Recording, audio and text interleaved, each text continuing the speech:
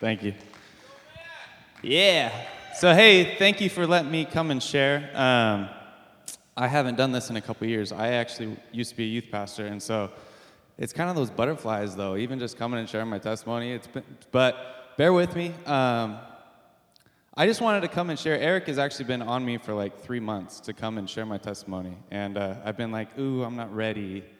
But I feel like God's like, no, this is the time, or you're never going to do it. So here we go.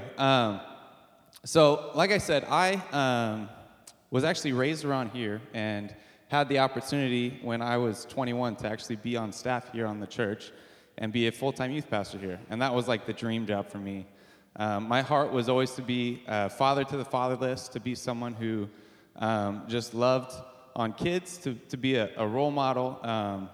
I was raised in a family that it was just my mom and I, and my mom's amazing, and she did the best job that anyone could possibly do. But the reality is, being raised without a dad left a void in my life, and it's one that God has filled over the years. And I mean, my dad right now, without a doubt, is Eric, and just his love and support for me is that of God.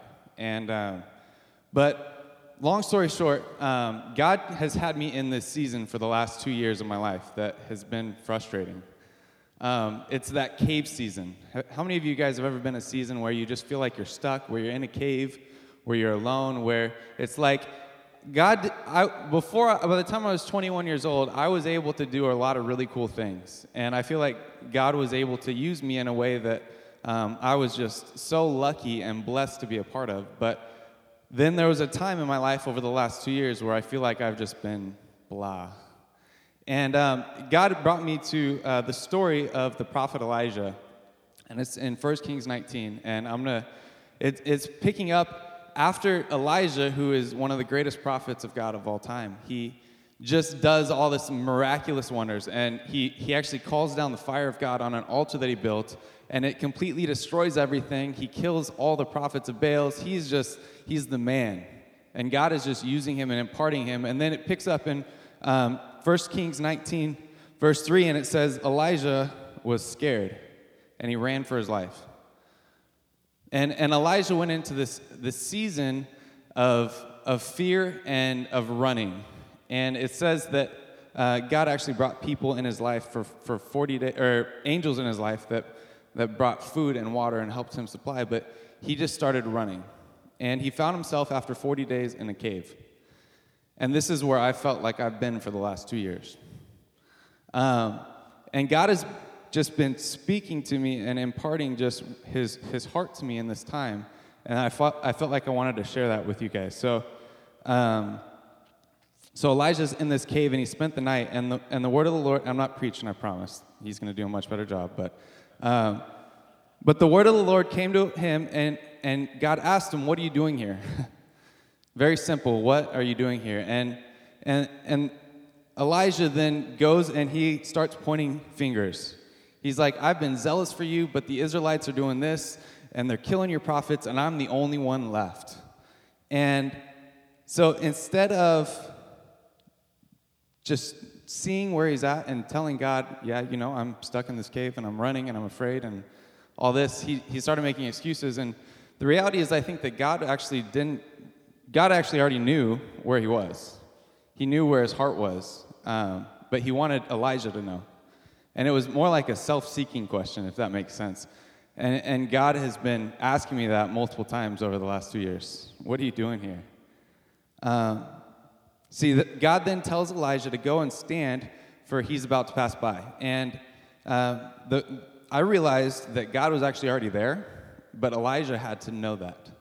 And so it says that it came in, that there was a mighty wind that tore down the mountain, and there was an earthquake, and there was fire, and all this stuff, but God wasn't in it, is what it says. And then it says that there was a still small whisper, and that was God.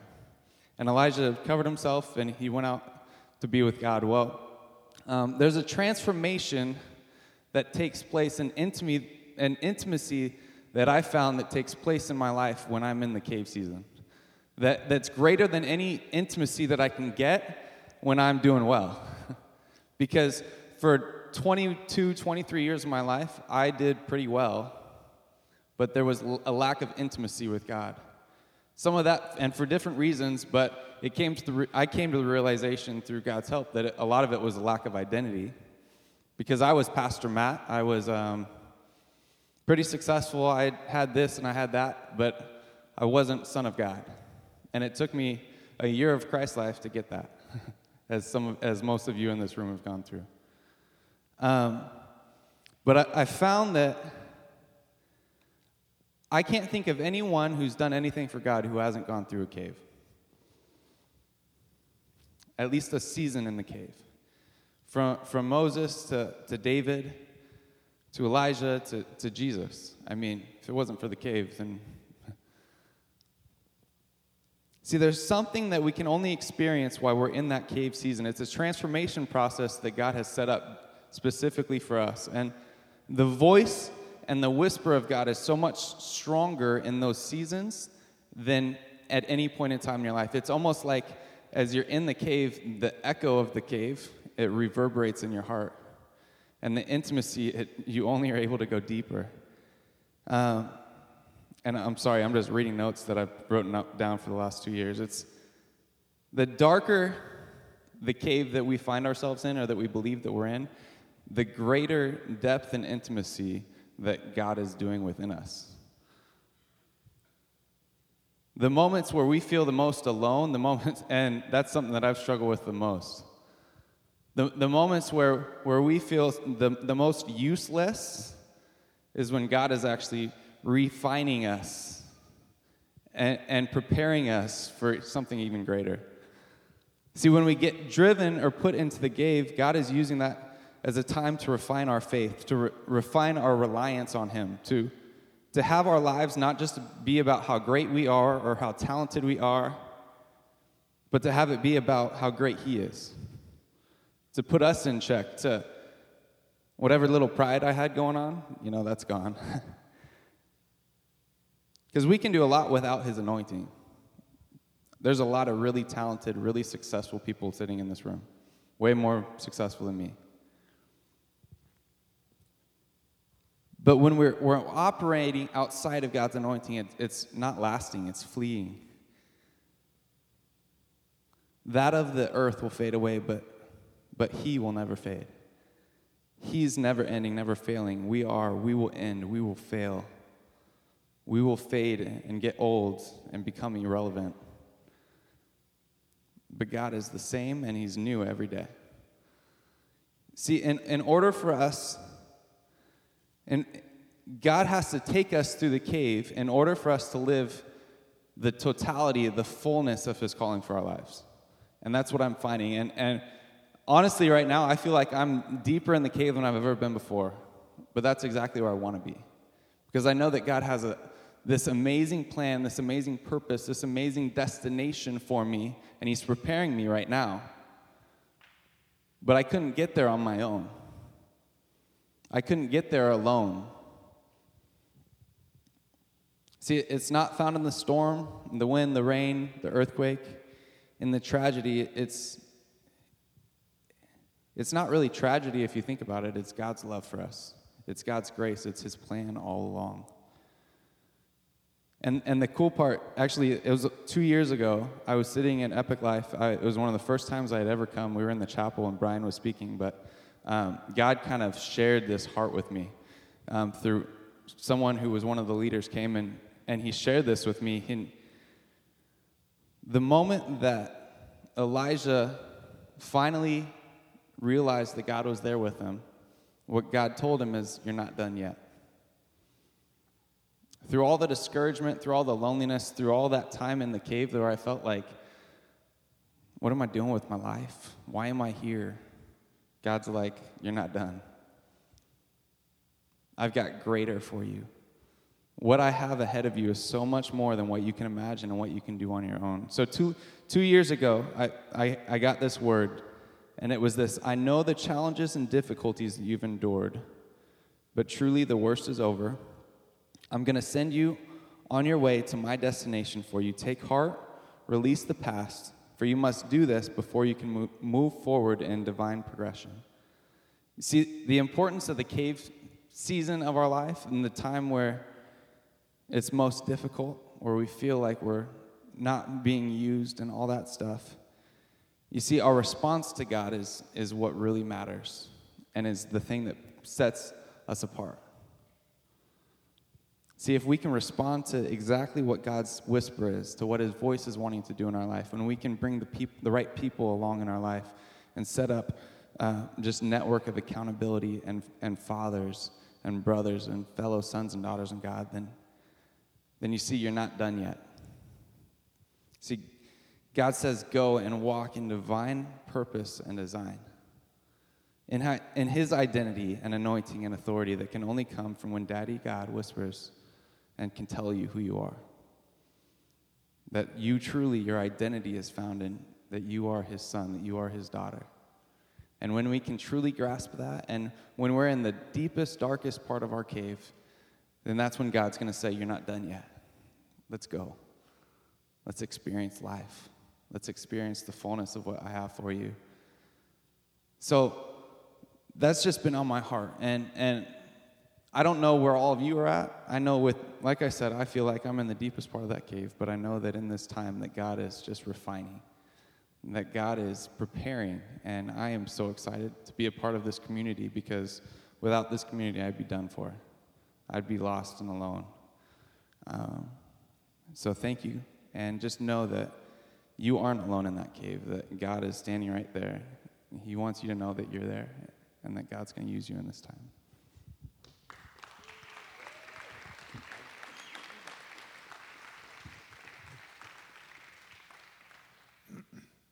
So he didn't give you very many personal details, and I won't either. But the dude went from a really high-powered job to a barista at Starbucks who rode a bicycle because he has no car. And he rode in the rain. He rode sick. He would not give up. And he had amazing tenacity. I waited a couple of years. I thought the lights would never come on in his eyes again. And about probably 6 or 8 weeks ago, he and John Nye, he said, I'm not coming to DNA. We're having a God moment. And I still don't know what all happened because I didn't ask any questions. But the next time I saw him, the lights were on in his eyes that I had thought were never going to come on again. And so I just want to encourage you, if you're in one of those times tonight and you feel like the lights have gone out inside you, they can come on again. Just refuse to quit. Refuse to stop showing up. And when God sends you somebody who has a cattle prod, I'm from Texas. I don't know if you guys know how those work, but it's this awesome little tool. You stick it up on some big old cow or bull. You just kind of jab them like that, and they'll jump, and they'll take off running. It doesn't matter how little you are, because you just jabbed them. And I carry one of those, and a big one. And God will send you people who will help you. But you have to be receptive when they get there. Because you'll hear things you don't want to hear. Because if you're in a cave, typically, I've been in numerous caves. I usually get there through my own stupidity and my refusal to do what God wants me to do, and life gets boring, and I'm like, wow, this is not what being a Christian's all about. It's like, yeah, no kidding. And if you'll listen up, God will bust you out of that. So anyway, I just encourage you, wherever you're at tonight with God, if you feel like it's dark on the inside, it doesn't have to be. It doesn't have to be. If your life is boring, it doesn't have to be. Just keep showing up and respond. So I'm excited.